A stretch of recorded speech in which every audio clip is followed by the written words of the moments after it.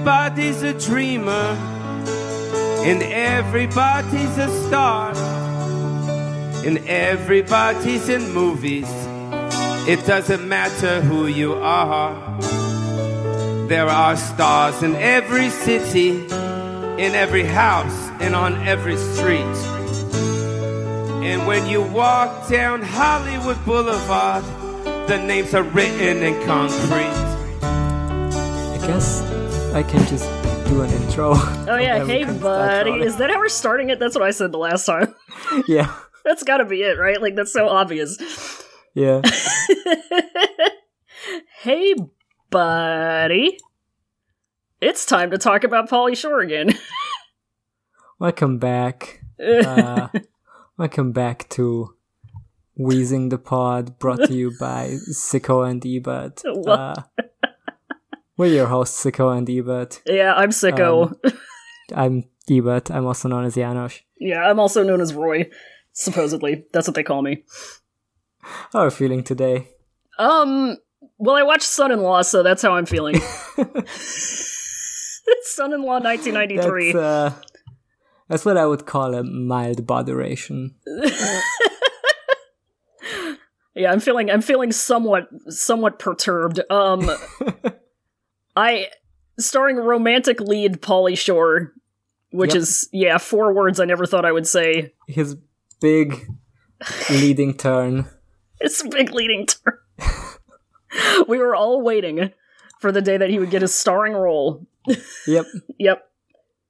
There's some great Roger Ebert quote about Paulycore, but it's not in the review on this movie. Oh, I know what you're talking about. Paulycore, Roger Ebert. Because I know exactly what you're talking about. I just gotta find it. Because doesn't he say some shit about, I found Son-in-Law movie review from Roger I've Ebert? been looking at that. On the Wikipedia it says, describing Shore's performances, film critic Roger Ebert wrote, Shore bypasses all categories to achieve a kind of transcendent fingernails on the blackboard effect. That's it. Transcendent. It's apparently from the review on Jury Duty, so okay. We might dive back into that when we do Jury Duty. On this movie, he says, Son-in-Law is the latest specimen of the FOW movie, which stands for fish out of water and refers to the formula by which a character is inserted into a world where he does not belong and sinks or swims according to the whims of the screenwriter. It stands for turning one win to Paulycore, because that's what the kind of thrust of this movie and Encino Man are. I mean, it's like the opposite, right? Like in Encino Man, it's him being the water. Yeah, into which Brendan Fraser must sink or swim. Yeah. And in this one, but this movie goes, it's like the central conceit. We're talking about Son-in-Law, by the way, a 1993 movie. And the central conceit of Son-in-Law is like, it's like a very simple to understand gimmick. And it takes so long to get there. It does. Like, it takes like half the movie until Paulycore is in the titular son-in-law situation. Uh-huh. It has to do so much legwork. It has to do so much. There's so much that they need to establish. They need to establish funny California. Funny, wacky California. They need to establish lesbian roommate. Funny little brother. Funny, horny little brother. They need to establish farm men. They need to establish so many things, and it takes such a lot. It really does. Yeah, it needs to establish the farm situation, then the college situation, then what it's like in California, then why he's there, and then the whole like boyfriend situation. Mm-hmm. Like it's a lot more complicated than I thought it would be. Yeah. It's less about him being funny son-in-law and more about, how do I even describe this? I mean, it's kind of doing double duty, right? It is definitely a fish out of water situation, because it's kind of, he finds himself on both ends of the stick, as you could say. He's the water, then he become fish. because first he has to teach the first Silk Spectre about how to be California. Mm-hmm. And then he has to go do farm shenanigans, which we love to see. Yep. We do love to see him rodeoing a pig and falling into Big Doodoo Pile. And it's really like ticking off a checklist. It really is. Of like farm stuff we can do. And I was not uncharmed by all of it. Like I will say, I had a couple of genuine laughs. Me too. Farm stuff he does. Yeah, there were some shenanigans that were funny. I'm gonna put you on blast because you did say to me yesterday at 4:57 p.m. my time, am I insane or is this movie kind of good? Yeah, so here's what happened to me, right? Like, I started watching this movie, and at first, like, for the first 10 minutes, I wasn't enjoying it at all. Mm-hmm. And then I kind of, like, got used to its groove, like, once Paulycore started showing up, and I was kind of charmed by stuff, like, at a base level, right? Mm-hmm. And I was having a good time up until, like, the final 20 minutes of the movie, like, up until the bachelor party, where it takes like a really bizarre turn. Yeah, it just goes I wasn't having fun anymore. Yeah, because it just becomes cruel for no reason. It becomes a horror story all of a sudden. It does. It's awful, and it's like you're right. Like the first 10 minutes are like they're not good. Like I don't like to see the funny. Like I already mentioned it, the funny lesbian roommate thing, and the little brother getting horny about it. I don't like that ever. That does nothing to the story. Let's discuss these first 10 minutes. Oh my god, yeah, okay. We see, like, the first scene, graduation, American high school in South Dakota, I'm told by Wikipedia. Mm-hmm. Filmed in California, ironically. Great. And Carla Gugino is the valedictorian, and she's the good girl. Carla Gugino, who we all know. Who we all know and love. America's sweetheart. This is Paulycore is the most famous person in this movie. Truly. We'll get to that. We'll get to it when he comes in. We have to talk about the first 10 Pauly-free minutes before we can get to the treat of Paulycore. Which is, I was really, like, tapping on my watch, like... Where is he? The Reggie.gif, yeah. Where's Pauly? Give me my weasel. That. Like, it was this family, like, without, like, this is why it, like, doesn't, like, quite work on its core level. This movie is that this family, even without the titular son-in-law thrown into the mix, already is, like, really annoying. Like, Ebert loves to talk about how annoying Paulycore is. Like he says, Crawl, played by Paulycore, is one of the more tiresome movie characters of recent months. but like it doesn't. Like I'm so much more annoyed by the little brother. Yeah, the little brother played by the kid from The Sandlot. I couldn't remember because I knew I had seen this kid in like everything. And I couldn't remember what exactly I had seen him in, so I went to his Wikipedia page, and the first thing that disappointed me was seeing that he is an avid Scientologist. So, so I got worried for a second that, oh no, is this one of those movies that like became ground zero for, a Scientology infection where just everybody became a Scientologist after this, like Look Who's Talking, which famously stars Kirstie Alley and John Travolta. But looking around, I don't think that's the case. Plus, he was only like 14. But, yeah, he's very annoying. What is he's wearing a shirt in like the scene where they go to the college. He's wearing a shirt that says, God damn it. I didn't write it down. I don't have the movie open here. It says something fucking goofy. Just something obscene. And I hated that he was wearing it. Seduce me, please. That's it, yeah, seduce me, please. I hate it. You wanna know how I found this? Oh no. I googled son-in-law movie shirt. Okay. And there seems to be an Etsy page where you can buy this shirt. Oh, God. I hate this. I am seeing, like, I also Googled son-in-law movie shirt, and I am seeing some good items, such as, I never dreamed I'd end up being a son-in-law of a freaking awesome mother-in-law, but here I am living the dream. So that's good. What the fuck is this one? Oh my god! I am a lucky son-in-law. I have a freaking awesome mother-in-law. She has a backbone made of steel and a heart made of gold. She's a bit crazy and scares me sometimes, but she loves me so much, and I am her son in heart. If you mess with me, the beast in her will awaken. They'll never find you, body. Yes, she bought me this shirt. Incredible. They'll never find you, body. They'll never find you, body. Yes, she made this shirt. The guy modeling this shirt kind of has Paulycore hair. I'll just pop this in here in case either of us wants to get this. But yeah, I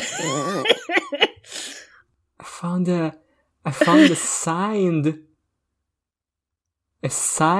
movie script signed by Paulycore, Carla Gugino, Lane Smith, all the actors for 24 euros. What the fuck? That can't be. That's gotta be more valuable, like, even for fucking son-in-law. That's like the time I found a signed, an autographed photo of Janine Garofalo in Mystery Men at a thrift store. I bought it. I have it hanging in my parents' room at home. What the fuck? 24 euro? Oh my god. There's no way this is real. It's like a copy? I am so... Yeah, because it's like on Etsy and it says 5 left. Like, what the fuck? 5 signed screenplays. Did they download a JPEG of a signed copy of it and then just like they're printing it? What the hell? To my dear son-in-law, I didn't give you the gift of life, but I gave you my gorgeous daughter. Thank you for not selling her to the circus. I know how tempting that option is some days. Love, your mother-in-law. With a picture of a lion on it, for some reason. Excellent. There's one that has Paulycore on it. Good. There it better be. It's, oh my god. This is a print of Paulycore on it from this movie, and it says on it, the text on it says, I don't mean to be rude, I'm looking at but it. You're giving me a semi. Remember when he said that and how funny it was when he said it? Remember when he walked in on the mom and she was naked and it was funny comedy? That was such a great scene. That was the scene that I saw on YouTube before. That kind of braced me for this movie. Maybe that's why I enjoyed the movie more than I thought. Because I was prepared for the worst. Yeah, maybe that, that makes sense. We were talking about this pervert child's t-shirt that says... pervert little boy. I already, seduce me, please. Yeah, I don't know how old this boy is supposed to be, but in this entire scene, because like the plot is, right, we see the graduation, and then they're flying to Los Angeles, because no, they drive there, remember? I quote, fictional University of Los Angeles.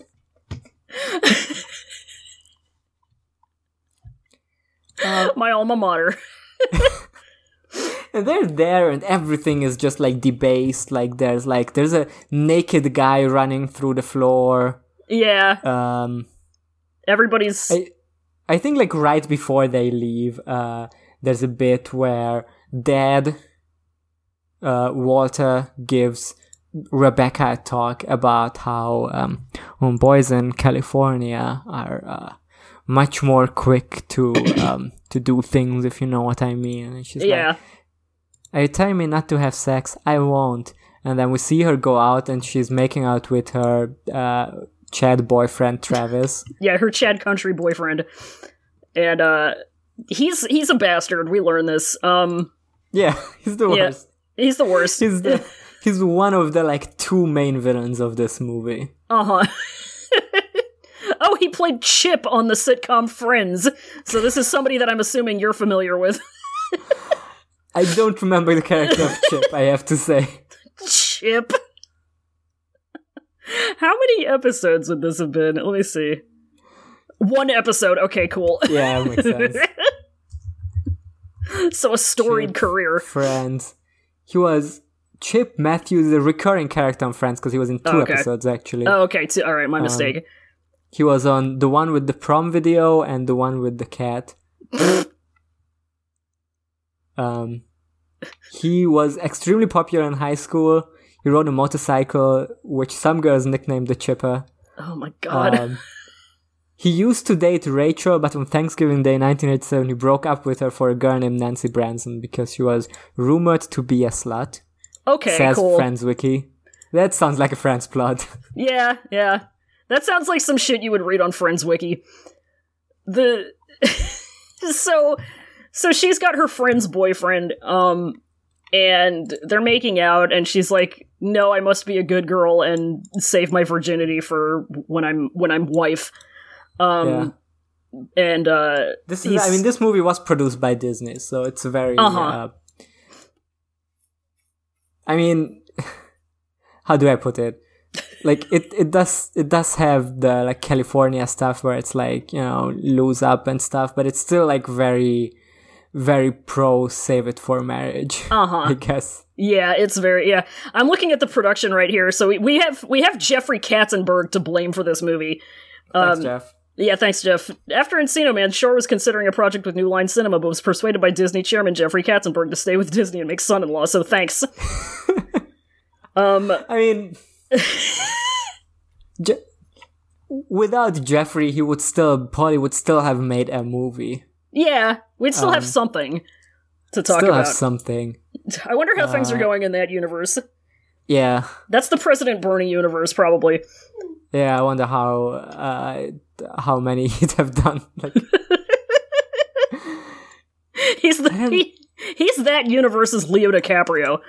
But you can't say that, like, because like obviously like the script of this movie isn't like outstanding. But it's not like he was done dirty by the screenwriters, right? Like I think this movie squeezes out the most of Pauly that they can.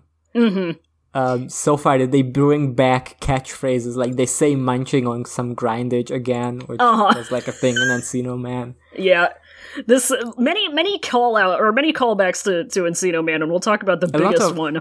It has a lot of catchphrases that you as the viewer are like supposed to recognize immediately, right? Like it doesn't really set up why he's saying body. Well, because those of us who are the Pauly heads in the audience will have been well acquainted with these things by now. Yeah. And it's like it's much less of a shock to hear all these slang phrases that nobody's ever used outside of Pauly Shore himself in, you know, movie number 2. Because it was so, like, hearing them in Encino Man was like, what the fuck is this? But this is just like, okay, yeah, it's Pauly. There he is. Classic Pauly. Yep. You know, who we know and love at this point. You don't need to explain why, like, dressing in a Californian style is weasel wear. Yeah. We don't need to. I can simply accept this time around that he's wearing a jean jacket with cut-off denim shorts and things of that nature. Yeah. I wanted to talk about this pervert brother. Like, I really hate him at this in this scene for most of the movie. He gets better later once he like learns to chill. Yeah. From Crawl, but here at the beginning, he's like wearing this pervert t-shirt. And then, like, for an entire, like, 3 to 4 minutes, he's just, like, pulling out all of his sister's, like, underwear. It's so gross. It's so awful. And it's, like, I mean, it's bad enough if, like, someone does it, like, in the first place, but, like, your sis... Yeah! Why are you, like, sniffing on your sister's bra? Like, that's... It's so gross! Beyond weird. Like, that's not just, like, gross teen boy behavior. This is on a different level. Yeah, something is wrong with this child. It's fucking awful. He's pulling out her panties and making fun of her for not wearing sexier undergarments, and he tells her to make out with her lesbian roommate, who's just a nice lady. She's just a nice young lady who happens to have a girlfriend. She's just nice. She's just nice. She's literally nice, and so is her girlfriend. Yeah, and they decide. I mean, for some reason, they decide to like make out right in front of this farmer family. Yeah, because you gotta know. Yeah. Yeah, you gotta know. But this is also like the most like making out we get in the entire movie. It is. It's. Like Paulycore and Carla, Crawl and Becca never actually get to like make out in this movie. I'm gonna have to like, because Stoney was such a great name in Encino Stoney Man. was excellent, They didn't quite nailed it the second time with Crawl. They said we gotta outdo ourselves. Yeah. Stoney was delightful. It was worth for the great joke of the dad calling him crotch like 5 times. Yeah, that never stopped being funny. Didn't he call him something else too? They called him crotch, and then they called him didn't they call him like crunge or something? I don't fucking know. Yeah, probably. clunge. I don't know. They called him gunch. I mean, to be fair, I also like have a hard time remembering his name is Crawl in this movie. It's bad. It barely works. It doesn't have the natural flow to it that Sony had. Right. Not to hold up Encino Man as like the pillar of as like a pillar of cinema. Pauly's magnum opus. I mean, this is kind of like I don't know.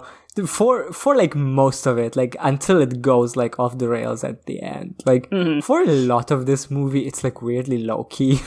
Yeah, it's there's so much. It doesn't play "I'm too sexy for my shirt" during a makeover scene. That's very true, and we do get several makeover scenes. Yeah. We get at least 2 in this film. And I do get to. And we talked about the lesbian roommates, which is great representation. The family all make funny faces while they're seeing them making out. It's hilarious. The pervert boy, he's like, ooh. Oh yeah, he gets full chub. Like a wooga. Yeah, his eyes bug out and his jaw drops to the floor and his tongue rolls out like a carpet. He's so turned on by these older lesbians making out who... Whatever. You know, it's my favorite shit to see. It's the 90s. It's the 90s. So, yeah, that happens, and then Dad is, like, trying to open, like, a safe or a locker or something, and he doesn't have the key, and he needs to, Her clothes are, like, in this, like, treasure chest-looking thing. It's the weirdest shit. I don't know why. And the little brother was supposed to have the key, but he didn't have it. Why? Whatever. Yeah. They need some reason to go into Funny Paulycore's room, so Dad needs to go in there to get a screwdriver. And so he goes to the RA's office, the residential Mr. Resident Advisor, and Paulycore is hanging from the ceiling like a funny bat, and he swings down. Here. He's here. He says, "Hey, buddy," and he needs to... Dad gets scared because he's playing loud rock music, which they don't have in South Dakota. They only have John Denver. They only have John Denver. This is actually a fact. So he goes in there, he gets scared. He runs back to, what's her name, Rebecca's room, and he's like, isn't he like, oh, you're not staying here with... Yeah. Like, right across from him, because his room's right across the hall. This is the most, like, debased shit he's ever seen. Oh, yeah, he's never seen anything more evil than this. But whatever, I guess, like, do they finish up or something? Whatever, Paulycore eventually comes back and he has a screwdriver. And, he's funny. He comes back and has a screwdriver and B's funny. I mean, what else can I say about it? It's gonna have a great payoff later that he does the screwdriver stuff. Oh yeah, because when the dad goes in and asks for the screwdriver, he's like, I'm all out of whatever it is. What drink is it? I don't drink. I don't know alcohol. Yeah, he's like, I have no vodka or something. Yeah, whatever it is. Ray, what goes into a screwdriver? Orange juice and vodka. Yeah, vodka. There you go. Gotta ask the expert. Whatever. Rebecca's like, she's like a little bit uncomfortable, but she's being optimistic. She also has, we should talk about her little horse. Her little plastic horse. Oh yeah. I forgot about that. Yeah, she's like, as she's leaving home in the truck, she has like a little toy unicorn pony, and she's like waving at her grandpa with it in the back window, and then later on, she brings it to her dorm room, and then later on when it's Halloween all of a sudden, because it skips directly from, I presume, August I don't know if it's supposed to be Halloween, or if we're just supposed Halloween. To believe that this is every dorm party in Los Angeles. No, because there's a big sign that says it's the Halloween party or something. It says some shit about Halloween. Between, like, moving there at Halloween then. Because there's, like, a whole montage of, like, funny stuff she does with Crawl after this. Like, yeah. I have to say, racially insensitive Halloween party. Yeah, it's not great. Yeah, there's definitely a guy in a big Native American headdress. It's not great. Yep. But yeah, we just immediately, with no transition at all, just go from, I have to assume, late August, early September to Halloween, where I guess she's just been, like, dealing with this, and she's been fine. I guess she's just been, like, going to college, because we don't see anything of that. Yeah, it's regular. College is incidental to college. Yeah.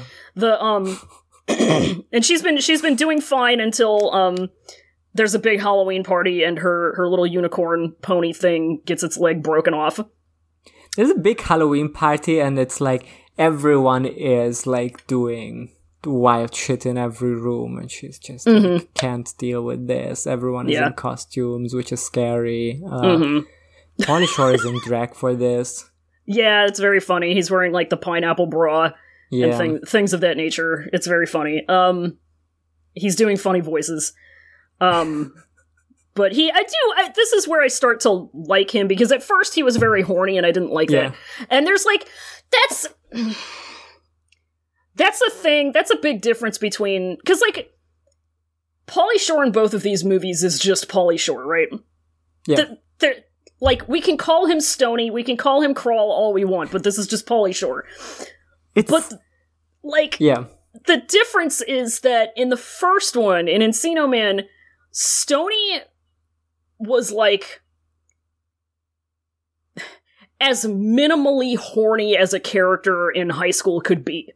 Yeah. Like, I have never seen, I mean, maybe I've seen less horny characters. I mean, he's the least horny of the main three, for sure. Definitely, yeah. He talks about, you know, nugs, quote unquote, big quotes, and like booby and boner, you know, Gonzagas, yeah. He talks about Gonzagas the way I talk about, like, accessing databases at work. Like, it's just part of what I do, right?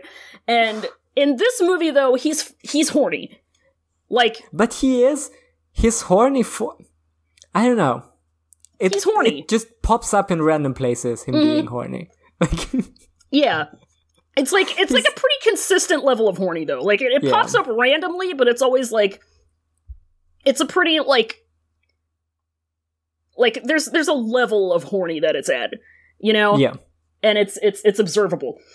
Which is why, like, at first, because when he first comes in and first meets Carla Gugino in this movie, he's full-on horny. Yes. And I didn't appreciate that. I'm just sick of seeing horny. And that's why that made me appreciate Stony a lot more, because I was like, okay. Because I really liked that he didn't have, like, any kind of love interest in Encino Man. He was just there to be funny Paulycore. I mean, but that was, like, in Encino Man, he was, like, as much as we hated Sean Astin's character in that movie, I guess Paulycore needs someone who is, like, who we hate more. Yeah, that's true. To be around. Like, Sean Astin was there as the straight man in like all the worst connotations of that word. So true, bestie. But yeah. In this one, Paulycore is supposed to be the lead, and it's like nothing to balance him out, really. Yeah, there's just like how much you end up disliking the rest of her family. Yeah, because they're just annoying. Yeah. And I have to say, like, from this point on, like, cause in this scene when Paulycore is, like, wearing the funny coconut, he says something to Rebecca, like, just give me 5 minutes before you know. Yeah. You set your mind on going back home to South Dakota. Just give me 5 minutes, and I can convince you. And then he does, like, some speech. I don't remember the contents of it. But it was something about, like, you know, trying out something new. You have to, like, give this a chance. He talks about how he was a nerd when he came here. Yeah, he shows her his funny picture where he was a nerd and he had big glasses and and the like.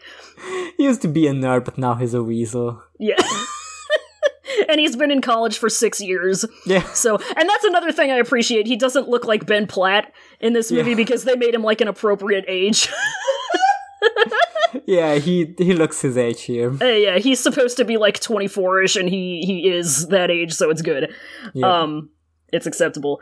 But yeah, like in this scene, this is where I start to like him because he genuinely seems like invested in getting Rebecca to have a good time, and like he's just invested in like how she's feeling and like having a good time with her, and it's seeing their little montage of them doing stuff together.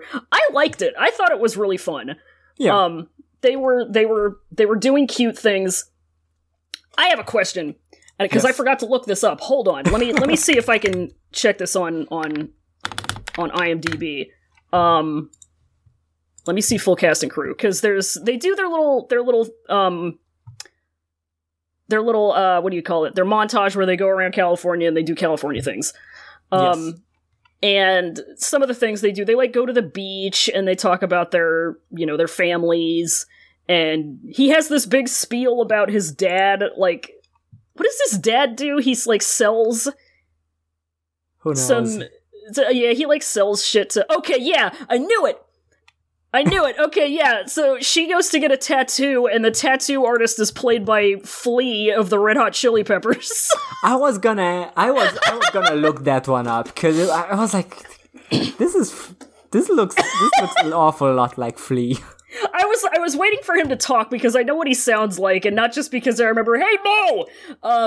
But I know I knew it. I was like, hell yeah, dude. I know him, and I did Leonardo DiCaprio pointing meme. And, we forgot the big part at the Halloween party! I was gonna say. Yeah!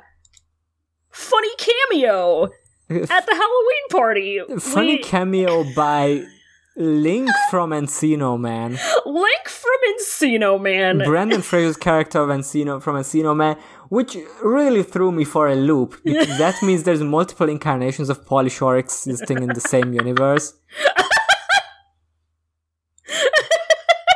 Like,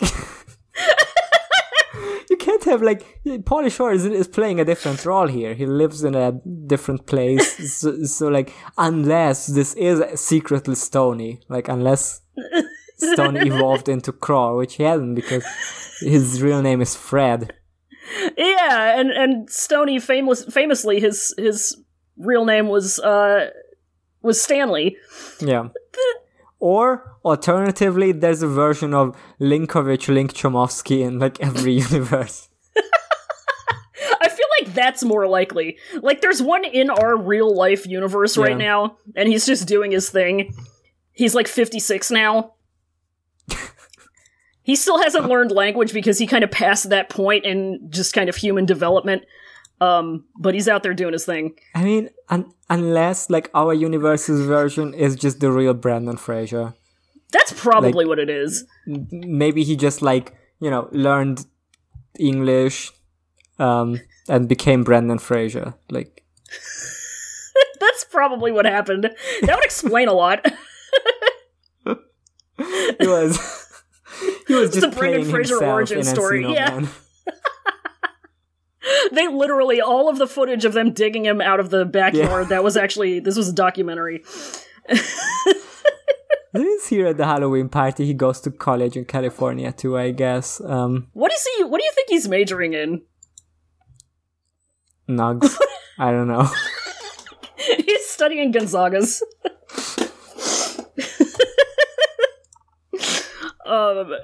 Yeah, whatever. So that happened.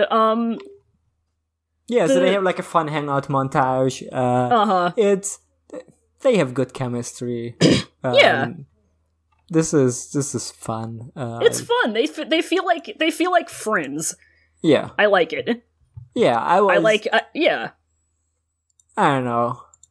Maybe it's because I like finished college under like the worst circumstances. You know, I was like, damn, I miss like hanging out with people. Yeah.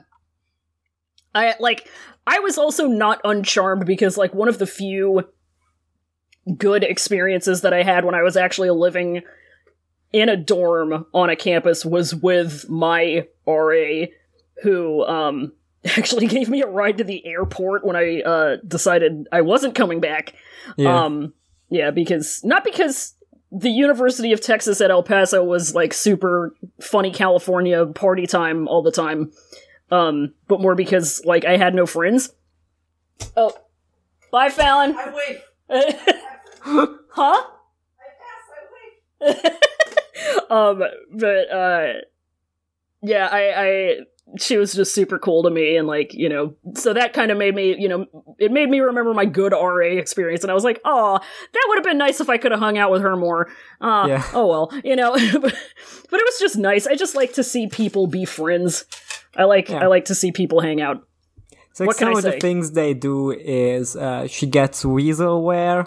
She gets weasel wear. She gets weasel haircut. She gets weasel wear, weasel hair. Yeah. Yeah, she gets her hair like dyed and cut. Mm-hmm. And she gets a tattoo. She gets a tattoo of a little butterfly on her ankle from Flea. Yes. And they go rollerblading. That's fun. Yeah, there's like a mud wrestling scene. Oh yeah, what the fuck was that about? There were so many like parts of this movie that were just excuses to beat the shit out of Paulycore, which must have been cathartic for Roger Ebert. Yeah. I mean, but I guess that's like what I don't know. Because Roger Ebert's review is so weird. Like, his writing is so good, but it's like his takes are weird. He has very funny issues with Paulycore. Like when he complains about his character, he has like, story was never going to be great movie making, but it might have been more palatable if Shore had been able to make Crawl even marginally likable. Since we don't like him and can't stand him, why should we hope that he'll prevail? He's one of those narcissistic cool guys who speaks in a monotone and thinks it is funny to insult people. Like, this just feels like he's just like disappointed in his son. Like, God, I know.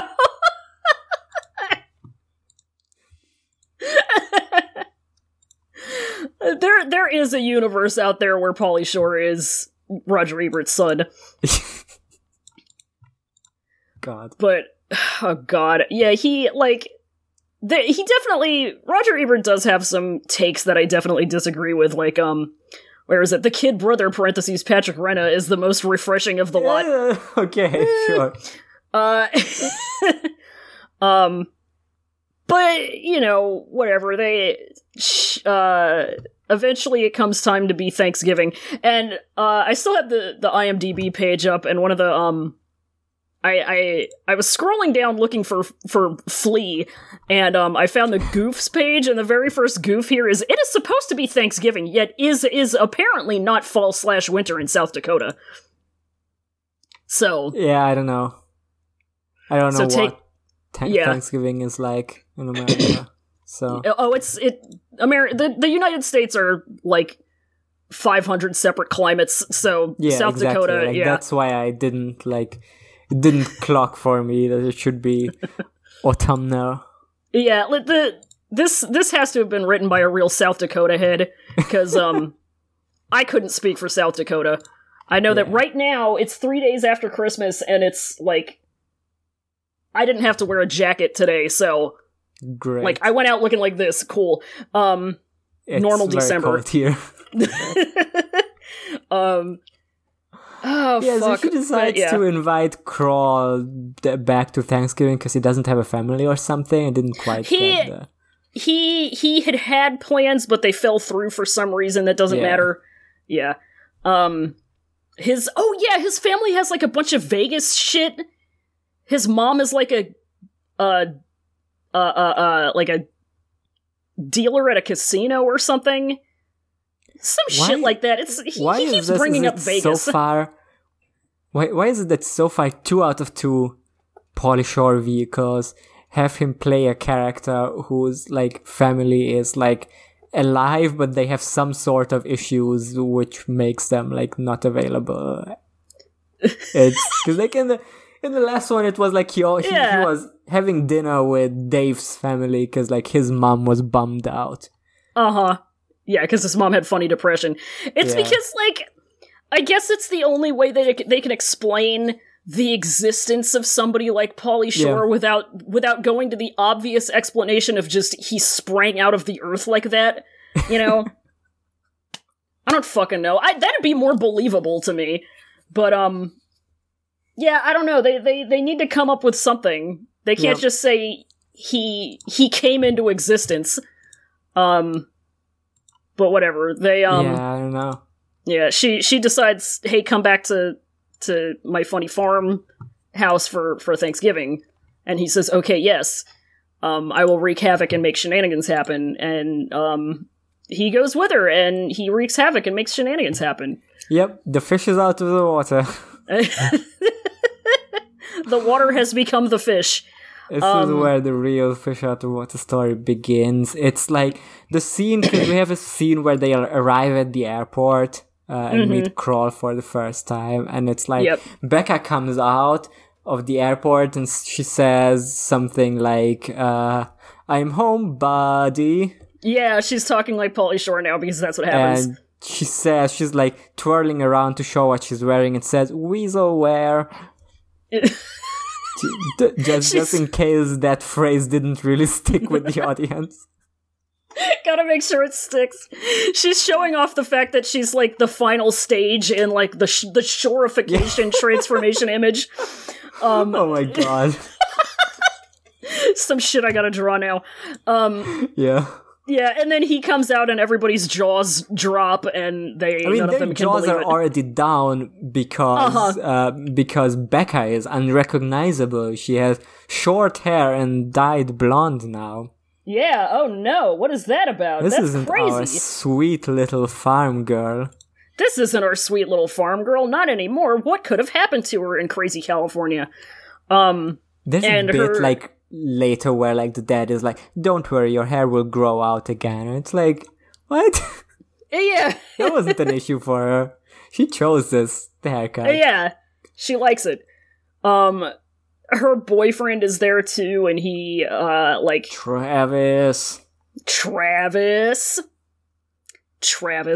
He wants to propose. He, like, who does he mention it to? Does he, like, he starts to, like, say something, I guess, that hints to it. I forget who he's talking to, though. I forget if he's talking to the dad or to Crawl or to her, but whatever. He mentions that basically he's planning on proposing. They're gonna have a big dinner that night. And, then they go to the big dinner, and, he starts getting ready to propose, and she's panicked because she doesn't want to get married yet.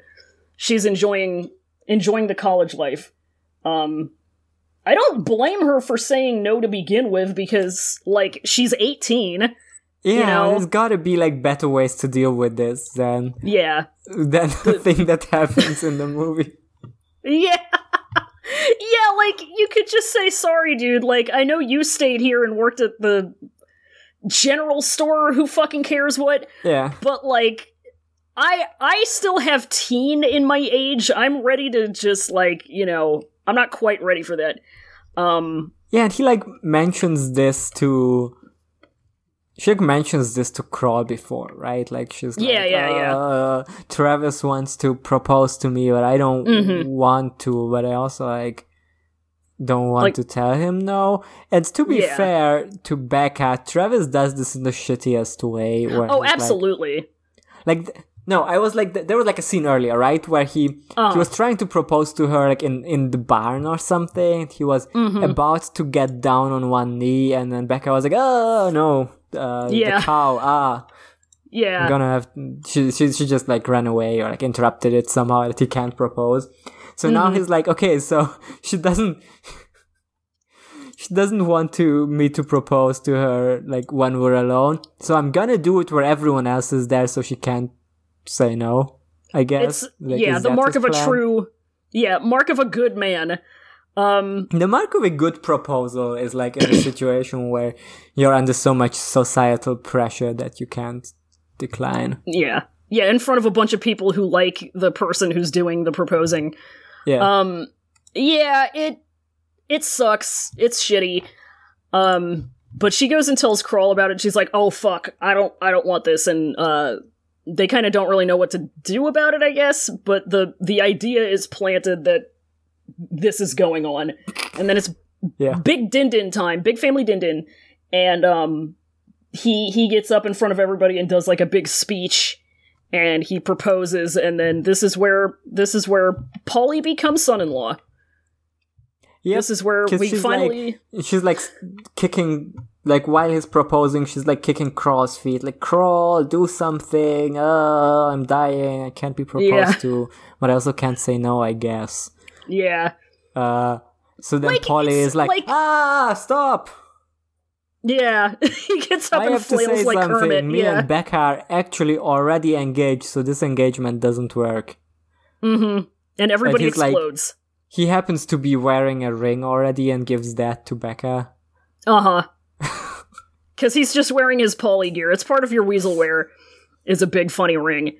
Yep. So, like, I can't blame her for, like, any of the actions that she takes. Like, I completely understand all of them, to be honest. Yeah.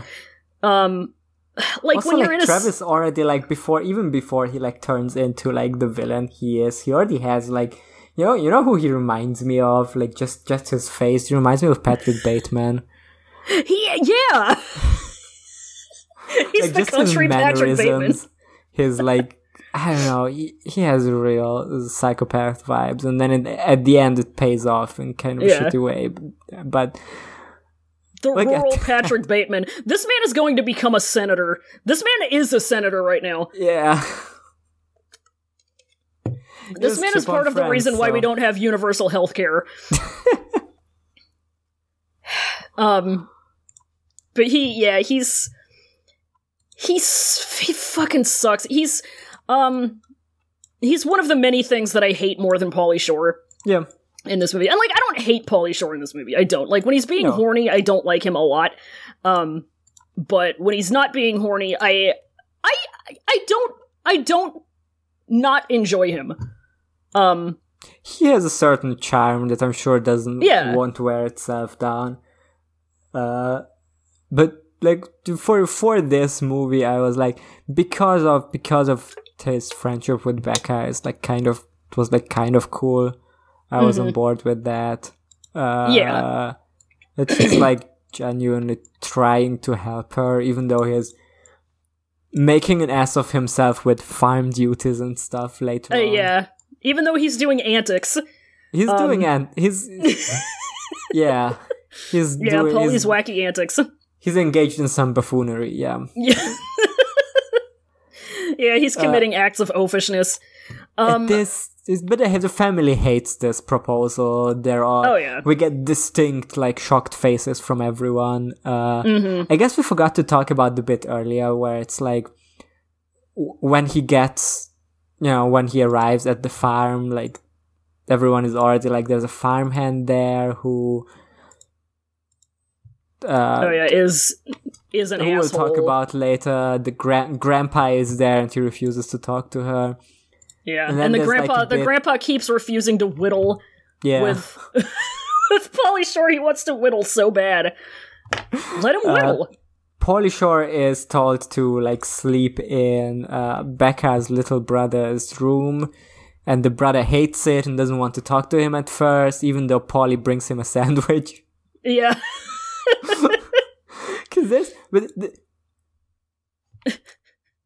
I want to backtrack a little bit from the sandwich, because the way he gets the sandwich is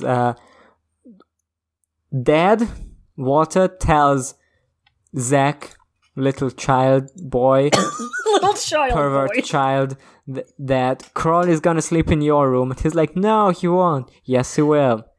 And then Pauly is like, where's the kitchen? I'm going to be munching on some grindage. Yeah. And there's the cut. Like, they just really wanted to get that catchphrase in. I guess so that it can be paid off later, that when the dad is charmed by him, he will also say let's munch on some grindage. Yeah, it pays off big. But that happens, and then the next scene is we're in the room of pervert child brother Zach, and he's like, you can't touch anything. That's the number one rule. No touchy. Yeah. Which is big words from a kid who was touching his sister's underpants all over the damn place not 10 minutes ago. And then there's like some bits about how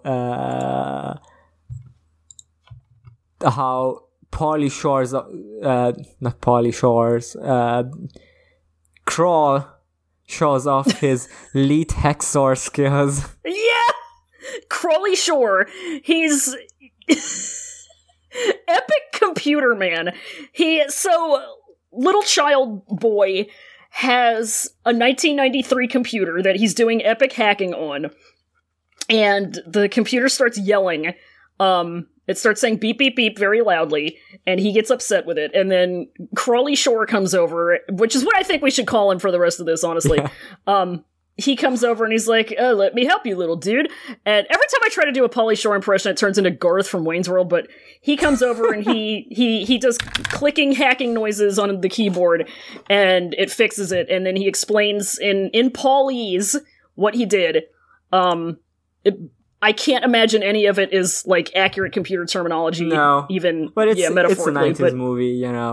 You won't expect. Like, yeah, they didn't know what computers were in 1993. Yeah. So, this wins little boy over, and he likes him now. Yeah, now he loves him, and I think it's like right after this where actually I forgot about this scene, but this adds to the.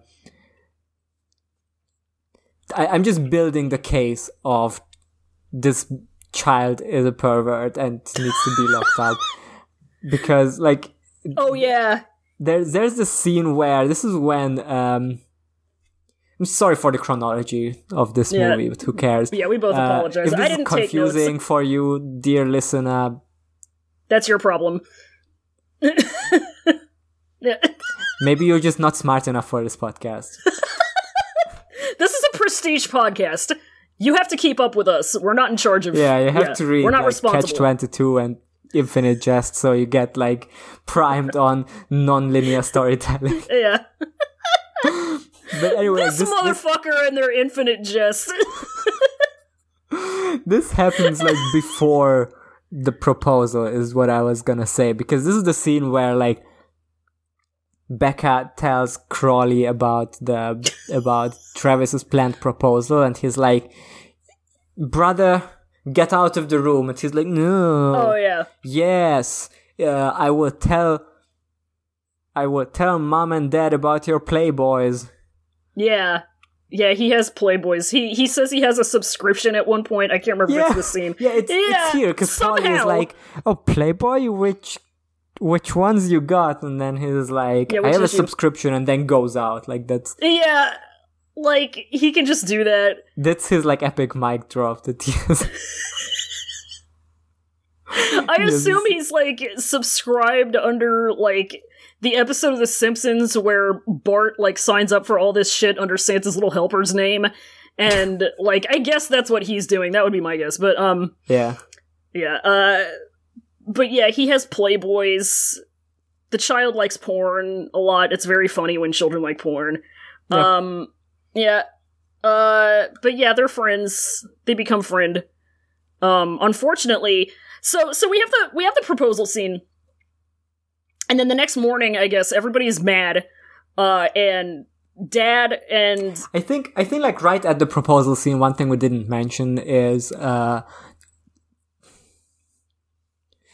Travis does a hit.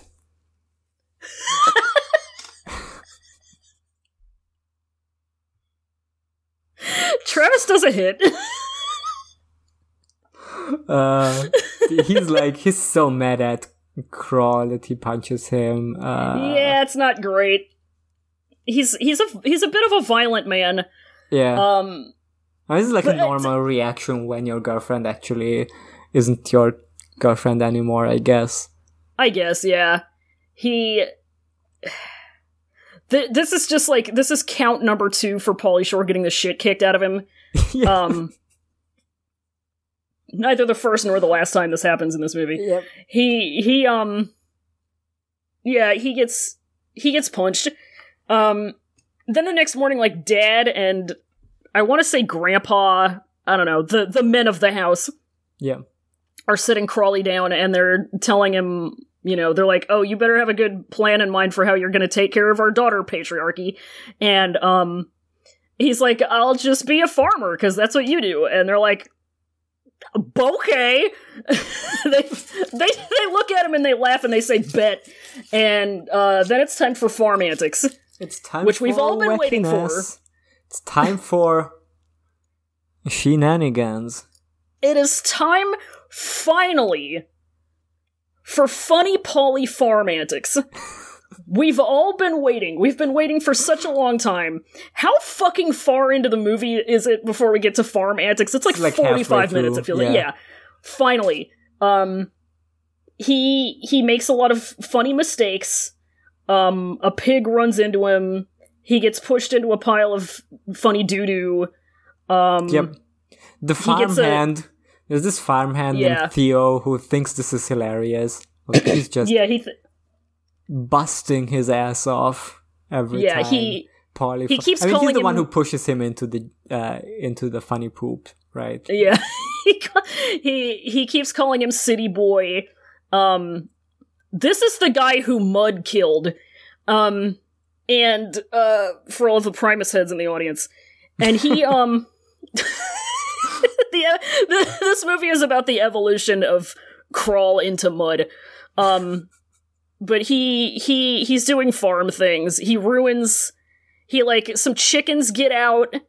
He ruins something, like some big piece of equipment, I think. Yeah. But he's not deterred. What it was exactly. Yeah, it's shenanigans. They blur together. He tries to milk a cow. But he tries to milk a cow. I'm quoting him here, pushes the wrong button. Yeah, it's very funny, and the cow pees on him. And the cow pees on him. Mm-hmm. It's really funny. So I was slapping my knee. And then, but to his credit, Crawley is not deterred. He's like, I just haven't found my groove yet, and they laugh at him some more. Yeah, and the dad does a big speech about, your groove made me lose $1,000 of revenue because of all the chicken you let escape and the equipment you've ruined. So that's great. It's great. But he's gonna keep trying, and he does. We get another montage not too long after this one where he gets a little bit more. He gets a little bit better at farm things, but it's still silly and funny and wacky. Things. There's a big dad tries to send him away, and then he's like, no, I'm just gonna keep pushing through with this farm stuff. And then actually Zach, who starts to become less despicable as the movie goes on, because as he starts to endear himself to Polly or the other way around. I'm not sure how the grammar of that works. But it's mutual. Yeah. As he starts to see, to quote Wikipedia, to see Polly as a big brother, he shows him how to milk a cow, and they have like some pervert discussion about whether it's like touching a real boob or not. Yeah. Now, I wish I could vouch for whether or not milking a cow feels anything at all like a human boob. Like milking a human.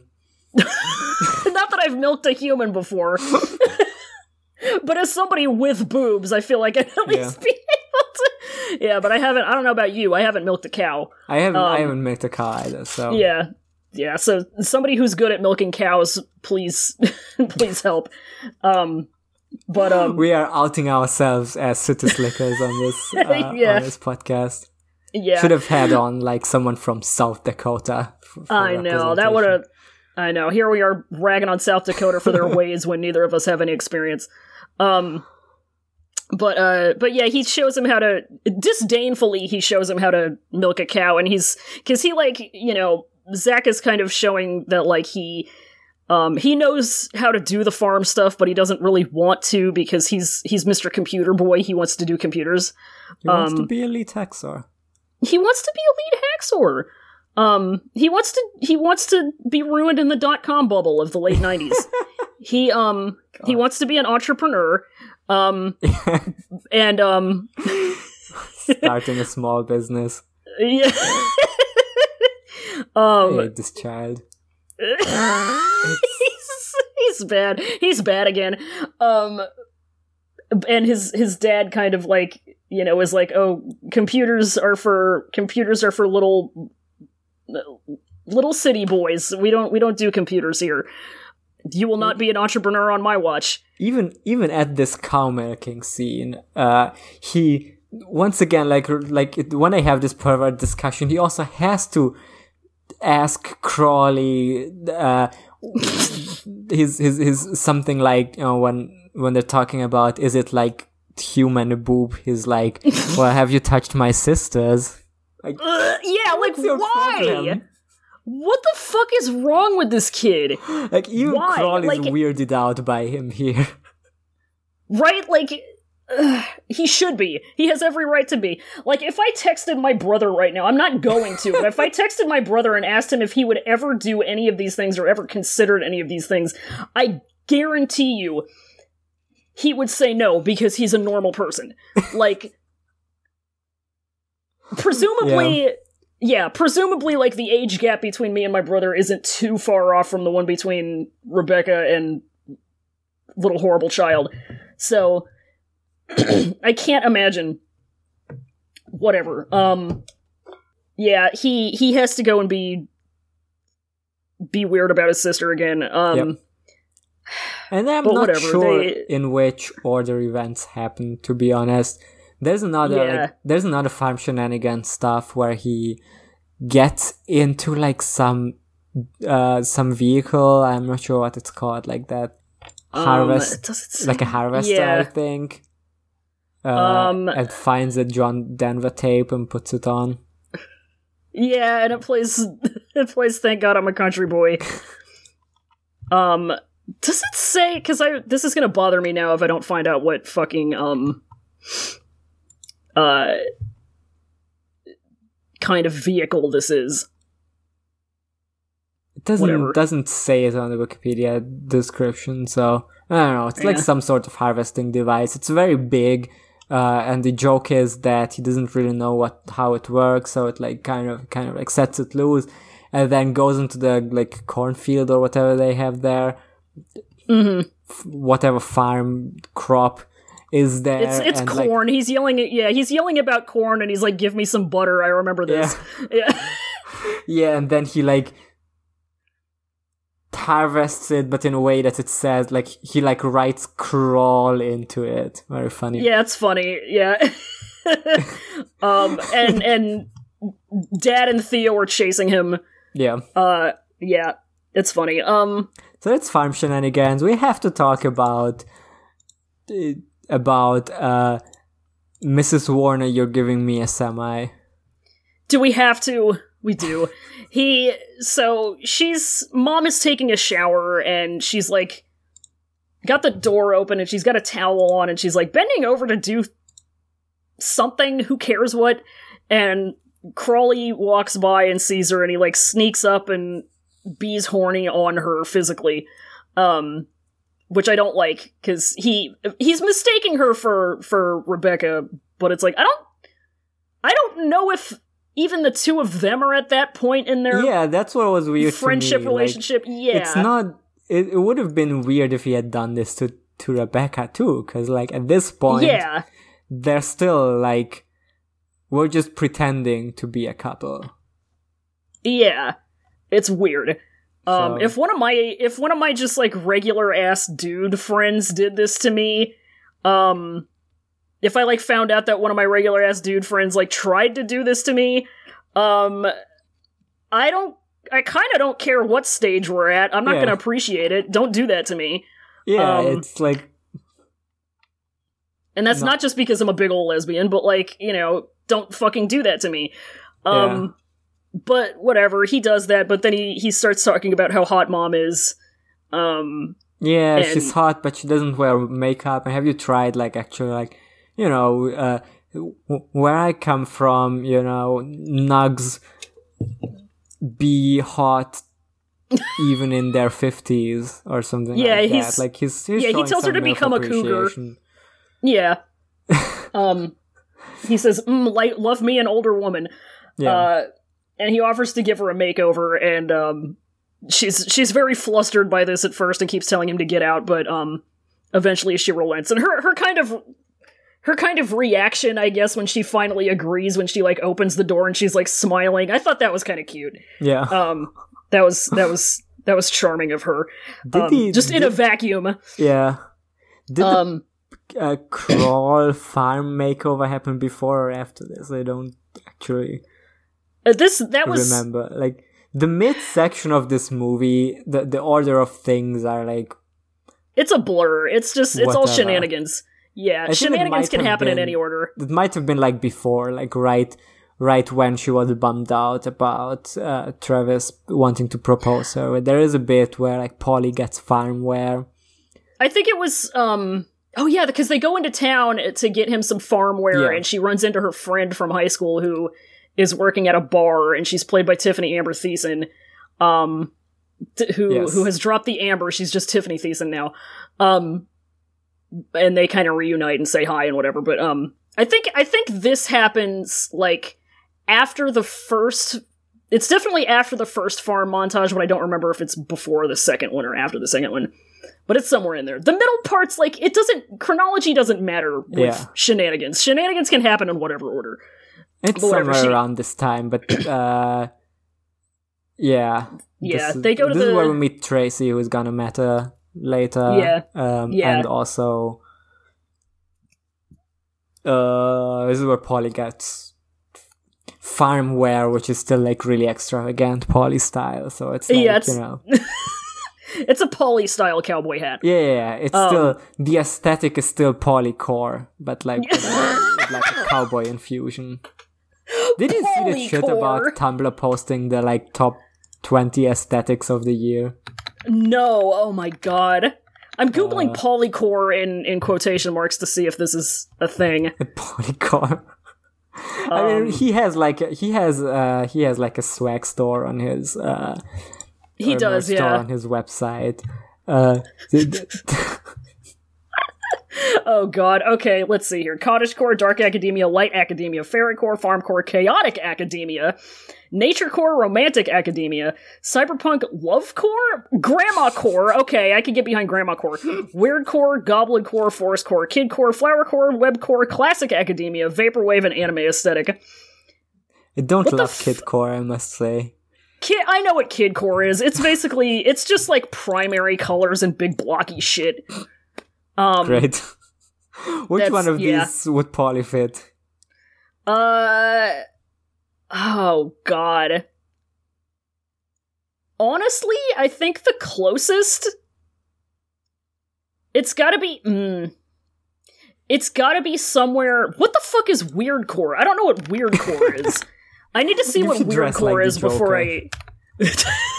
Well, that's just normal core to him. I don't know what the fuck weirdcore is. What is weirdcore? This is new to me. I googled it and it's just like weird images that have a lot of eyes in them. Photorealistic eyes. Yeah, they're all bleeding hyper-realistic blood. Honestly, I think I'd have to put... I mean, Paulycore is its own thing. Like, you can't put Pauly into one of these. He's Paulycore. Yeah. And that's what I'm going to be championing in 2022. I'm starting the Paulycore movement. Yeah, honestly, like, I'm looking at weirdcore aesthetic outfits, and it's not great. Let me take a look. Paulycore is a major improvement over this. Yeah. Weird. These look like every other aesthetics outfits. Half of it is just like print t-shirts, like when you print a weird design on a t-shirt. Like that's yeah. Whatever. Yeah. So we ticked off the makeover thing. There's a thing where Travis invites him to a bachelor party. Yeah. We forgot to mention that he come back. Yeah, when he gives Mom the funny California makeover, it's so they can go to the big square dance. They go to a big square dance. This seems kind of nice. It's kind of fun, yeah. Mom and Dad get to be like a couple.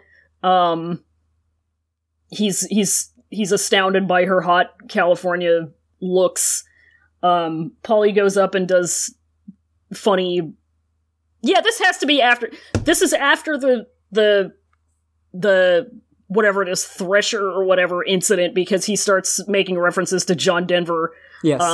Yeah, when he's up there doing, I don't fucking know, Paulycore rap. Yeah. This bit, like the things he starts like saying or singing at this square dance feels like this they made him improv stuff. Yeah, this part feels like it was designed by the same people who decided to put like dance sequences at the end of every movie. Yeah. It's the same council of people who say, just make them dance at the end. Yeah, you know? It's like trying to make things happen culturally. Yeah. That are not gonna happen. Yeah, no. But it's like they're doing the square dance, but then, and like in the square dance bit, it's like the dad is suddenly very horny for the mom because she's dressing sexy now. Yeah. And Pauly or like Crawl and Becca have a laugh about this. And they're like, they're kind of dancing, but not really. And then I think Travis is also there. And yeah, I was gonna say, I think he's there with too. Tracy now. And we're like, oh, they're cool now. Travis he's not bothered about not dating Becca anymore, and he's cool with Crawl now. He's gonna organize his bachelor's party, and it's gonna be great. And he's with Tracy now anyway, who is like also very attractive. Yeah, of course, the discerning movie watcher will have a doubt placed in their mind about his true intentions. They might say, I think perhaps Travis might be up to something. Which he is, as it turns out. Because he goes up to Tracy Amber Thiessen, and says, hey, are you still on to do whatever the fuck this thing is? This is where he, like, invites Crawl to the bachelor party. Yeah. Where he's like, I'm gonna throw you a bachelor party. And I say, I got my eye on you, Mr. Travis. Pauly, no. Yeah, Pauly, no, don't go to the bachelor party. Don't do it. He's going to get you. And then Pauly does his square dance shenanigans. He's like, now we's to the left, now we's to the right. Yeah. I'm always saying this. He does a stage dive. And everyone loves him, and then he makes the guy who was doing the square dance originally, who he like took the microphone from. Now he says, "Yeah, you do your stage dive too," but nobody catches him because they love Crawl more than they love this cranky square dance guy. But then the square dance guy is like, "Haha, nothing happened to me. I'm fine with this. I'm actually one of the cool guys now." So it's great. Yeah. I think this was the point where I was like, maybe I like this movie. Yeah.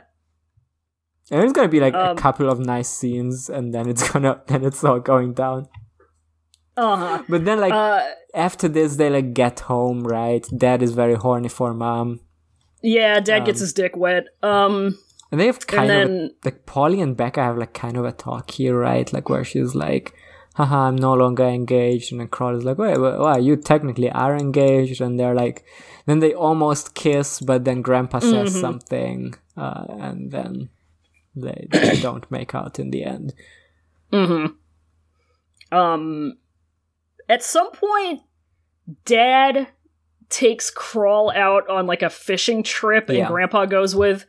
And I think that comes after this, because this is already at the point where the dad, like, I think it's like around the square dance where the dad starts to be okay with Crawl. Yeah. Because he made his wife hot. Yeah. Who needs Viagra? Who needs Cialis when you have Paulycore?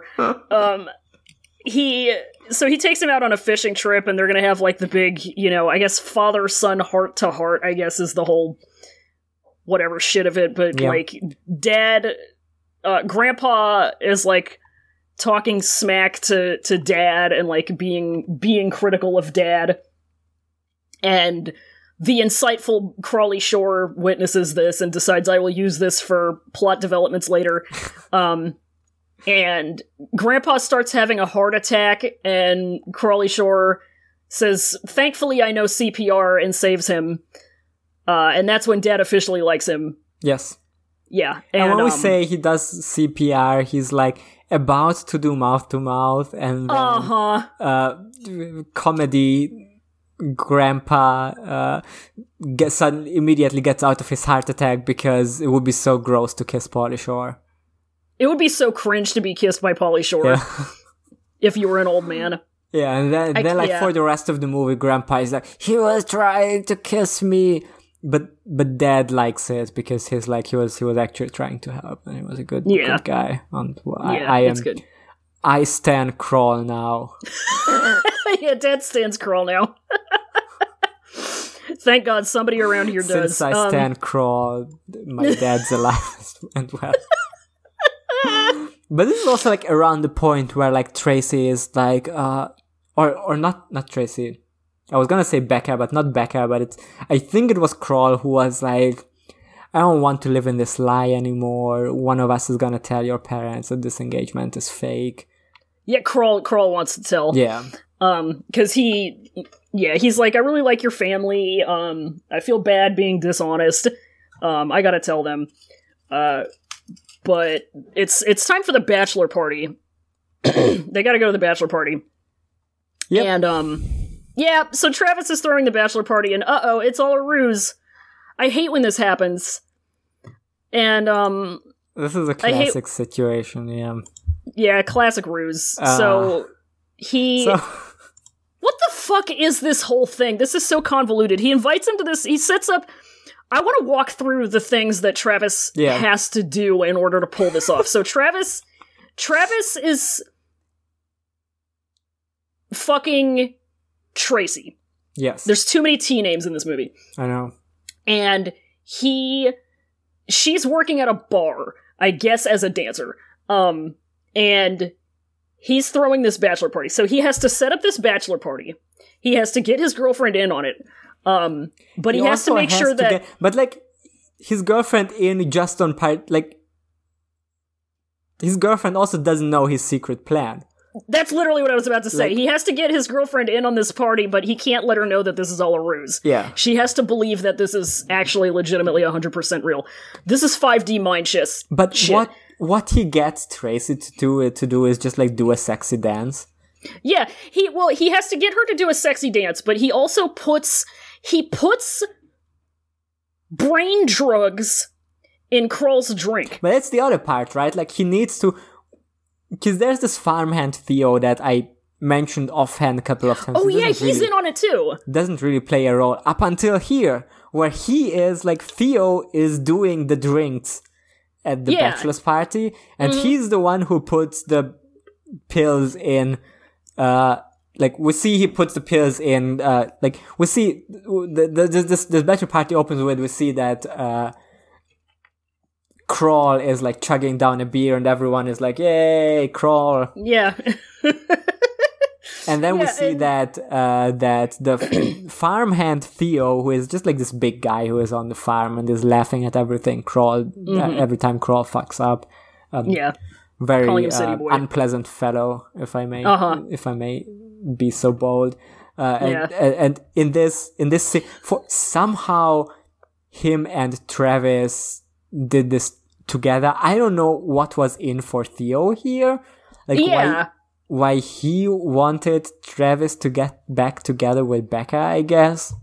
Yeah, I don't know. I really don't know. My first guess was like some shit about, I don't know, maybe Theo thinks that like if Kroll isn't around, he'll get to head up the farm at some point when Dad retires or dies, whichever comes first. But like that doesn't make sense because there's already the son, and then who like Dad wants to take over. But then there's also like I would think Travis would also be in line to inherit the doo-doo throne. So I don't know what Theo's getting out of this. Yeah. What the fuck ever, but he's in on it. I guess he's just a sadist. I guess he's just a sicko. He's just a sicko. So he crushes up some evil pills and puts them in Kroll's drink. Yes. And Tiffany Amber Thiessen does a sexy dance. Yeah. And then... Yeah, it's like he puts them in Kroll's drink, right? Kroll drinks it, and he goes up on stage to do karaoke, and he wants to do the John Denver song from earlier. Yeah. But then Tracy shows up and they're like, no, fuck karaoke. This is the real entertainment. And then Tracy does a sexy dance first, like just in front of everyone. And then she starts doing sexy dance in Kroll's lap. And then we see like Kroll pass out. Yeah, he dies. And then there's a cut like somewhere around here. Like everyone is like, what the fuck? Tracy is like, did my sexy ass knock him out so much? She's led to believe this. And then, like, back at the farm the next morning, I guess, Becca's like, everybody's like, where's Kroll? Nobody knows where he is. And she goes out into the barn to look for him, which is the first place I would look. And sure enough, he's in there kind of sexy cuddling with Tracy. Not even cuddling, I think. It's just... Yeah, not even. They're just like... They're both like lying on their backs. In a state of semi-undress. Yeah. With a blankie on them. They're in blankie mode. Kroll is in underwear. And I don't remember what Tracy was in. Yeah. But the point is that she's sexy lady, so... Yes. And Becca walks in, she's like, oh my god! And then Kroll wakes up and she's like, this is not what it seems like. And then when Becca is gone, she's like, what is this actually? I don't remember anything after. She was also tricked into a ruse. She also doesn't remember anything, so that's great. Yeah, we love that. So, like, Kroll tries to go chase Becca down. They get into a big fight. And she's like, I wish I had never brought you here, and he's like, well, why did you bring me here? Was it really because I Was it really because you, like, felt sorry for me that that my plans fell through, or was it because you knew he was going to propose to you and you wanted something to, you know, deflect that, I guess? They get into a big fight and he's like, whatever, I'm going home. Meanwhile, Tracy is, like, in her car, I guess, about to leave, and Travis comes up from somewhere. Travis is here. Yeah, he's here, and he's like, and he's like what the fuck? He's full on sniveling villain mode here. Oh yeah, he's twirling his mustache, not in the friendly way like you do it either. Yeah. He's twirling his mustache derogatory, and he's like, what the fuck were you doing with Crawl? You cheated on me. You were evil. And she's crying because she's like, like, she doesn't remember. There was no reason for him to do this to her. It's just... It's so evil! It's incredibly evil. Like, it's so evil. That's, like, bachelor's party scene. Once I saw the pills, I was like, the vibes just went so downhill. Like, it just became so sinister. It's so evil. Like, you ruin, like... She's gonna be traumatized from this. Like, I'm not saying that as, like, you know, a joke or as, like, hyperbole. Like, this is legitimately the type of shit that sends people to therapy for a very long time. Yeah. Like, so, he fucked up this girl's whole life. I forget how... Whatever, we'll get to that later. But, we go back to Crawl, and he's, like, packing up his stuff from... horrible little boy's room, and there's also like you also just have to imagine that after this, like, not to keep dwelling on this dragging, but like they dragged out 2 people and they put 2 unconscious people in the trunk of their car. Like, this is like some serial killer behavior, right? Like, just driving with 2 unconscious people to place them in the bar at night. Like, this is like what the fucking evil teenagers in Carrie do, like when they break into the pig farm at night to kill a pig, right? Like, honest to God, it has the exact same, like, sinister vibe. Like, just like Travis and I guess Theo, if he helped him, just like driving in this car to put 2 unconscious people in a compromise and lay them down in a compromising position in a bar and pull down, like, Paulycore's pants. Yeah. And presumably, like, I think they pull some of her clothes off. Like, I don't remember if she's complete. Yeah. I don't think she's completely naked, but she's at least, like, gotta be in at least a bra. Yeah. Like, it's so... it's violating. It's beyond sicko. It's evil. It's truly... Happy 420, by the way. It's just fucking horrible.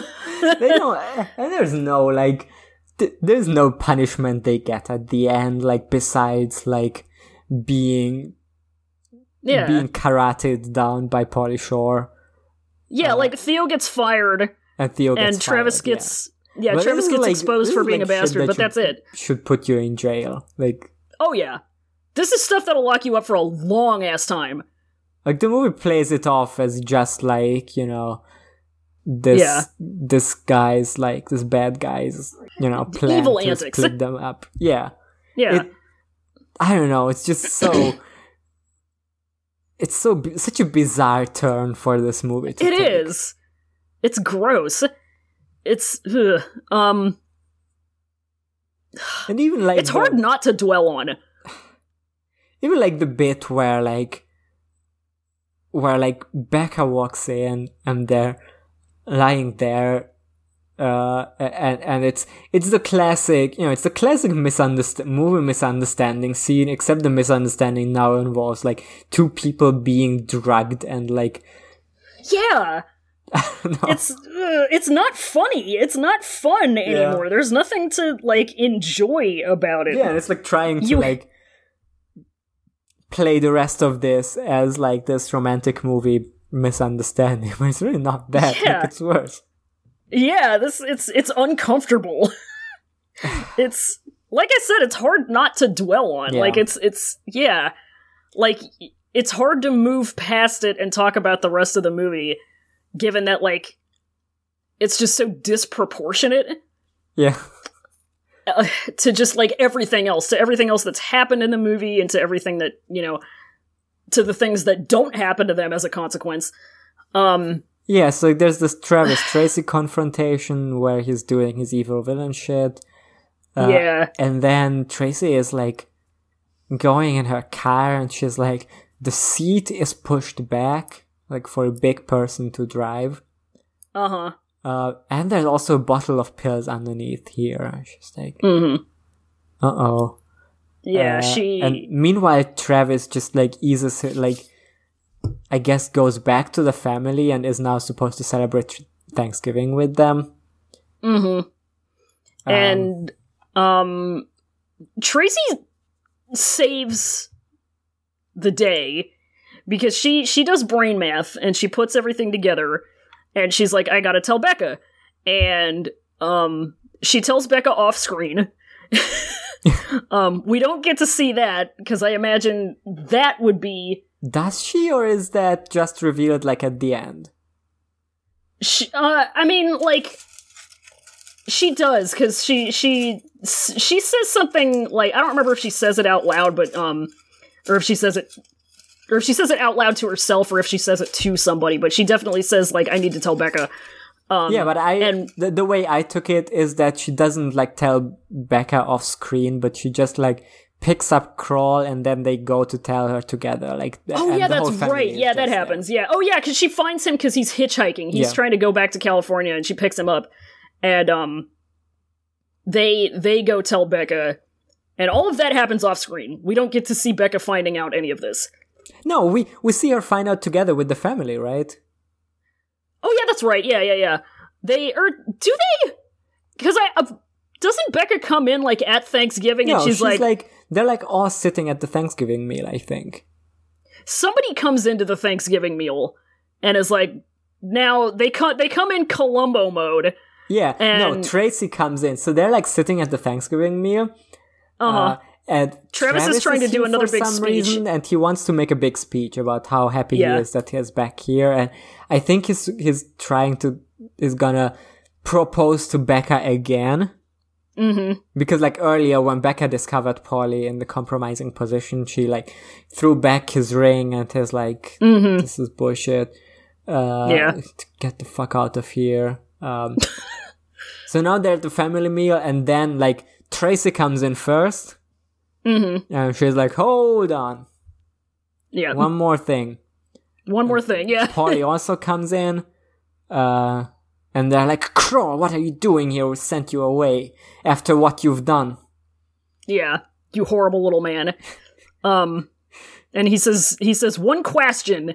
Why? 5 minutes. But yeah, they like, whatever. I don't even remember how it goes down. They just expose Travis for being evil dirtbag man, and also Theo for being in on it. Yeah, they explain, like, Tracy explains all the stuff about, like, the bottle of pills she found and the seat being pushed back, and she's like, it was pushed back because Theo was driving, and also Travis was in on it, and both of us were drugged. It's the most evil shit you've heard of. Yeah. And then Crawl does a karate chop on Travis because he majored in karate for 2 semesters. He's majored in everything. That's a running joke. And then the grandpa says, I had the quote somewhere here. The grandpa says, Travis, it really tweaks my melon to see a buff bro like Crawl here get wheezed on by a greasy scumbag like you. So you just chill. And that's how this whole bizarre horror movie subplot, the third act turn, is resolved. Yeah. And then, like, the very last thing, Walter is like, here, Crawl, we love you again, come cut the turkey. And Becca's about to be like, now, let me tell you the truth. And then Crawl speaks up to save the day again, and he's like, we just haven't decided about the wedding date. We're gonna take it slow. Which I think is, like, I kind of like that way of wrapping it up, where it's like, because obviously, like, they have enough chemistry together, and they like each other enough that, like, I would believe them, at least, if they're not gonna, even if they don't end up getting married at some point down the line, I can see them being together for a while. And that would be completely acceptable. Yeah, I mean, they're going back to California anyway. Yeah. So. Yeah. I like it. So they, they do that, and she's like, all right. And then, Dad, is it Dad? Yeah, Walter's, he says the funny last line where he's like, let's munch on some grindage. He says, let's munch on some grindage, and that's the movie.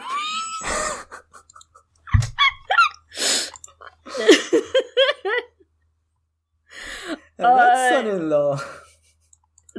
That's Son-in-Law, 1993.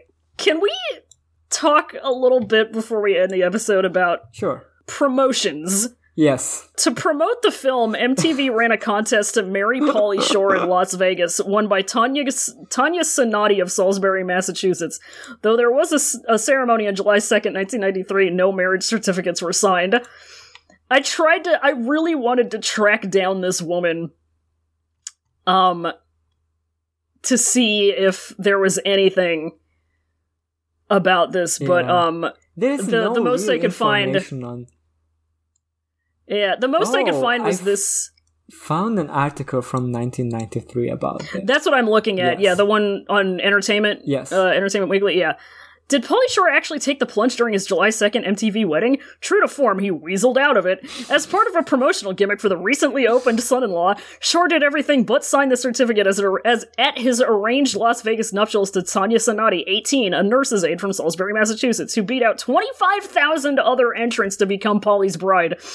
Her rewards: a bumblebee ring, a yo-yo that lights up, 4 days in Vegas, excellent grindage, that's Pauly speak, for food, and airtime with Shore. We know that. I don't think he'd make a good husband. He's too much of a partier, says Sonati, who did manage a brief on-camera smooch with her pseudo-groom. It was just another day's work for him, she says, but it was something I'll never forget. I feel like there's much more to life than Salisbury. Great promotion. Excellent. This is how you market a movie. Don't we just love it? And this is all there is about this. Like, if you, like, as I was Googling this, the only other stuff that comes up is on the Reddit page r/today I learned, someone just like copy pasted the Wikipedia thing out and linked to the Wikipedia page. So like, yeah, all the information on this is like, this is just erased by history on the Wikipedia page and on this Entertainment Weekly article, which like you'd think if this is an MTV thing, there's like some footage. Yeah, you would think. But yeah, doesn't. It's so wild. It's just like to be archived, I guess. Yeah, it's wild. That's like, I wish there was anything. But I guess this is like, put this on the Lost Media Wiki. Yeah. Paulycore MTV wedding. I can't find anything. I might see if I can do more research into this, see if there's anything I can do, but who's to say? Maybe it's just gone. Maybe it's just erased by time. All I can find about when I Google Paulycore MTV wedding is stuff about Pauly D from Jersey Shore. Great. Getting just not quite the Pauly I'm looking for. But yeah, that's Son-in-Law. That's Son-in-Law. That's Son-in-Law. How many weasels would we give this one? How much are we rating these? How did we rate Encino Man? Did we rate that one? I don't think we did. Do we like this one more or less or about as much? I don't know. I think I like this slightly more than Encino Man. Okay. I think Encino Man just feels too much like a 90s teen movie. Like it feels like way more like the cookie cutter, whereas this one is like has like this weird note to it where it's like at some points like just much more like down to earth. I don't know. It's more of a normal movie. Yeah. It, like... I like this one more than Encino Man because I don't like the characters, most of the characters who aren't Paulycore, but I dislike them a lot less than I disliked Sean Astin in Encino Man. He was in-fucking tolerable. Yeah. He was horrible. The little boy in this was awful, but like, we were supposed to like him. We were supposed to root for him. I didn't. The family, like, the family weren't great, but they had enough moments, where I could get behind them. So it comes down to the characters a lot, I think. Like, you know, the plots in both of these are fucking goofy. Yeah. I don't think Encino Man, like, Encino Man just annoyed me more in in like the soundtrack choices. It was the soundtrack in Encino Man was embarrassing. Yeah. It was like this movie tries less hard to be cool, I guess. Mm-hmm. It had Flea in it. It had Flea in it. Yeah. I don't know. It was. Yeah, the like chemistry between the two leads was. Good. Like it was. Better than anything in Encino Man. Yeah, like, and that's. I was surprised by that because I remember, at the end of the last episode when we were talking about having to watch this, I was like, "There's no way Paulycore could play a romantic lead," and now I'm spitting my cereal out, because they made it work somehow. The chemistry, it was about the chemistry, and they made it work. So, all right, I'll take it. Yeah, it has. This movie is a 21% rating on Rotten Tomatoes. I think it's better than that. Yeah. Like, what does Encino Man have on Rotten Tomatoes? Let me look. Probably like it might have a little bit more. Hold on, I'm pulling it up. Let's see. 17%. 17. No, so this is slightly higher rated.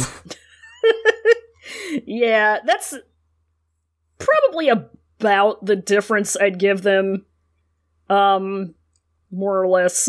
You know, this one is like you can have this on, you know, aside from the if the like drugging stuff wasn't so rancid, I would like that's I would actually give this a recommendation. But like with that caveat, you know, I guess be prepared that that's gonna happen. But other than that, it's like very watchable. Like it didn't feel like this is a chore to get through this. Like I was just like on a base level, you know, entertained enough to keep watching, even though what I was watching wasn't great, but it didn't bore me or it didn't want me to quit. Yeah. That's about how I would describe it. I wasn't repulsed. Yeah. But like, I was repulsed by the drugging thing, but like the stuff at the end happens really, really quickly. Yeah. It's especially given how fucking long it takes to get into the shenanigans. Yeah. Because because like for a really long time there isn't really a plot to it. Like just a hangout movie for most of it. Yeah. I don't want to shout out one of the shenanigans which made me actually laugh out loud. We kind of skipped over it, but to me the funniest shenanigan he pulls in the movie is when the dad tries to teach him how to fish, and then he's like, and now you toss it, and then he just like tosses the entire fishing rod into the water. Yeah. That was pretty good. I did get some laughs. I wish I had written down what specifically I laughed at, because there was some stuff that like I legit laughed at. I don't know if you're familiar with esteemed film critic Mike Kermode, but like he has a thing. He's such a weird guy, but he has a thing where he talks about the 6 laughs rule. Like to him, a comedy qualifies as like succeeds as a comedy if he counts 6 times he laughed out loud during it.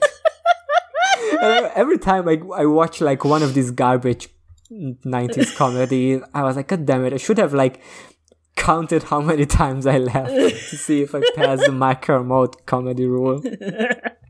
Well, we'll have to let's try to keep track of that with whatever the next movie is we need to watch. The next movie is Are we doing In the Army Now. Oh God! All right.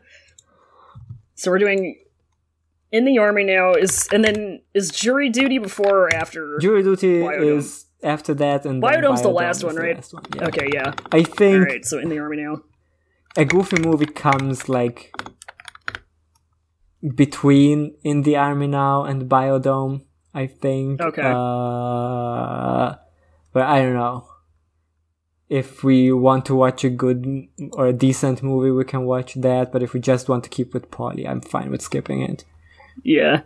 Oh God, Andy Dick is in this. Jesus Christ. Okay. Who's Andy Dick? Who's Andy Dick? Oh boy. Oh, he's in Zoolander. He's in The Cable Guy. He's been in many things. He was in 1999 Inspector Gadget starring Matthew Broderick. That's a classic. He's been in many things. Mostly, I mean,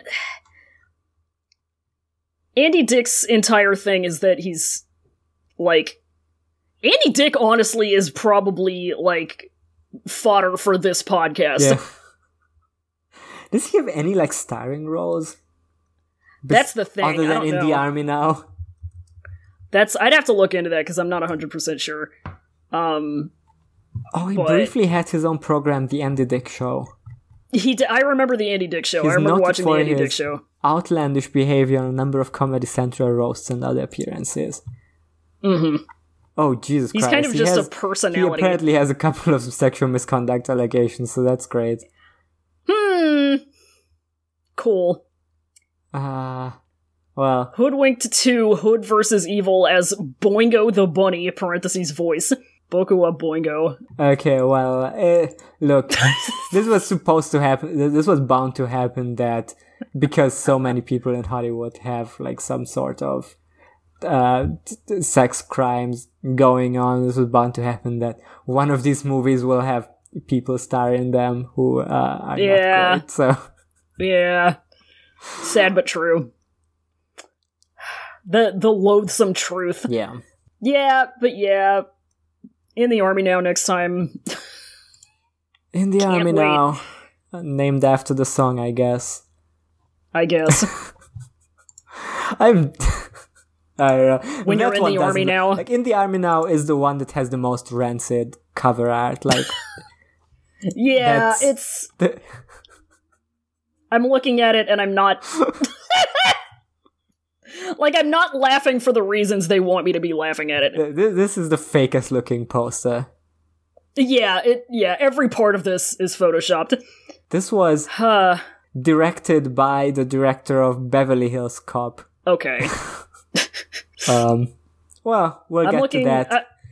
Yeah, next I am week looking in at release time, probably. Who knows when in recording time. Yeah.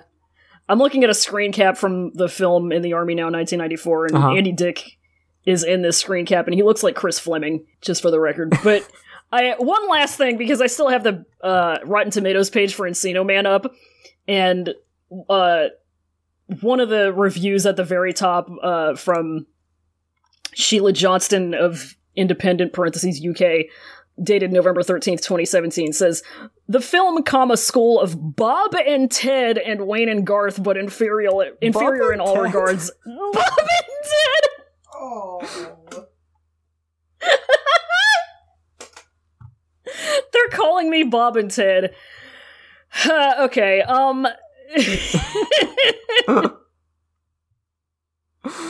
just wanted to make everybody aware of Bob and Ted. There's a weird thing happening in the Letterboxd reviews to these Paulycore movies that the only people who watch them are perverts, I think. Because, like, for this movie, like, one of the top, or, like, one of the most recent reviews is, like, someone saying, movie's so goddamn good, series gets better with each watch. And hate to say it, but Paulycore's Crawl, ideal man. He's so hot. He exudes BDE. What the fuck? What the fuck? And I'm pretty sure I have looked at the reviews for in the army now also. And one of the top reviews also talks about how insanely hot Paulycore in this movie. Okay. So, you know, if that's what grinds your gears, I guess. Yeah, if that's what wheezes your juice. That's what gets your wheeze going. Yeah. If that's what munches your grindage. Alright, I think it has been an episode. I think that's what despite our best episodes, we still talked about Son-in-Law for longer than the actual movie. So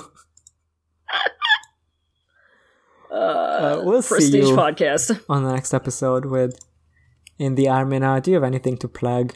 All the shit I do. I don't fucking know. Podcasting is Forbidden in Cloud Recesses, Nightmare and Era. Whatever. I don't know. Join my Pokemon League next season. I don't know. Yeah, I have a bunch of shit too. I have a bunch of podcasts. You know about them. Listen to Who Watches the Watch. Listen to Immortal Incantations. Listen to A Song of Babies and Puppies. And I think that's it. Don't want to go overboard with plugging stuff. I don't have anything new going on, so... Yeah, if you're listening to this podcast and you don't already know who the two of us are, that's fucking incredible. This is a podcast this isn't even a podcast for us. I don't know who this podcast is for. This is for Pauly. Yeah, Pauly, if you're listening, please go subscribe to my podcast about the gay Chinese wizards. You'll love it. Yeah, whatever. This is this is an episode, I guess. Yep, this has been Sicko and Ebert. We'll see you on the next one. Stay crusty. Stay crusty. I'd play Sally Gooden all day if I could, but the Lord and my wife wouldn't take it very good. So I fiddle when I can, work when I should, and thank God I'm a country boy. Well, I got me a fine wife, I got me old fiddle. When the sun's coming up, I got cakes on the griddle. Life ain't nothing but a funny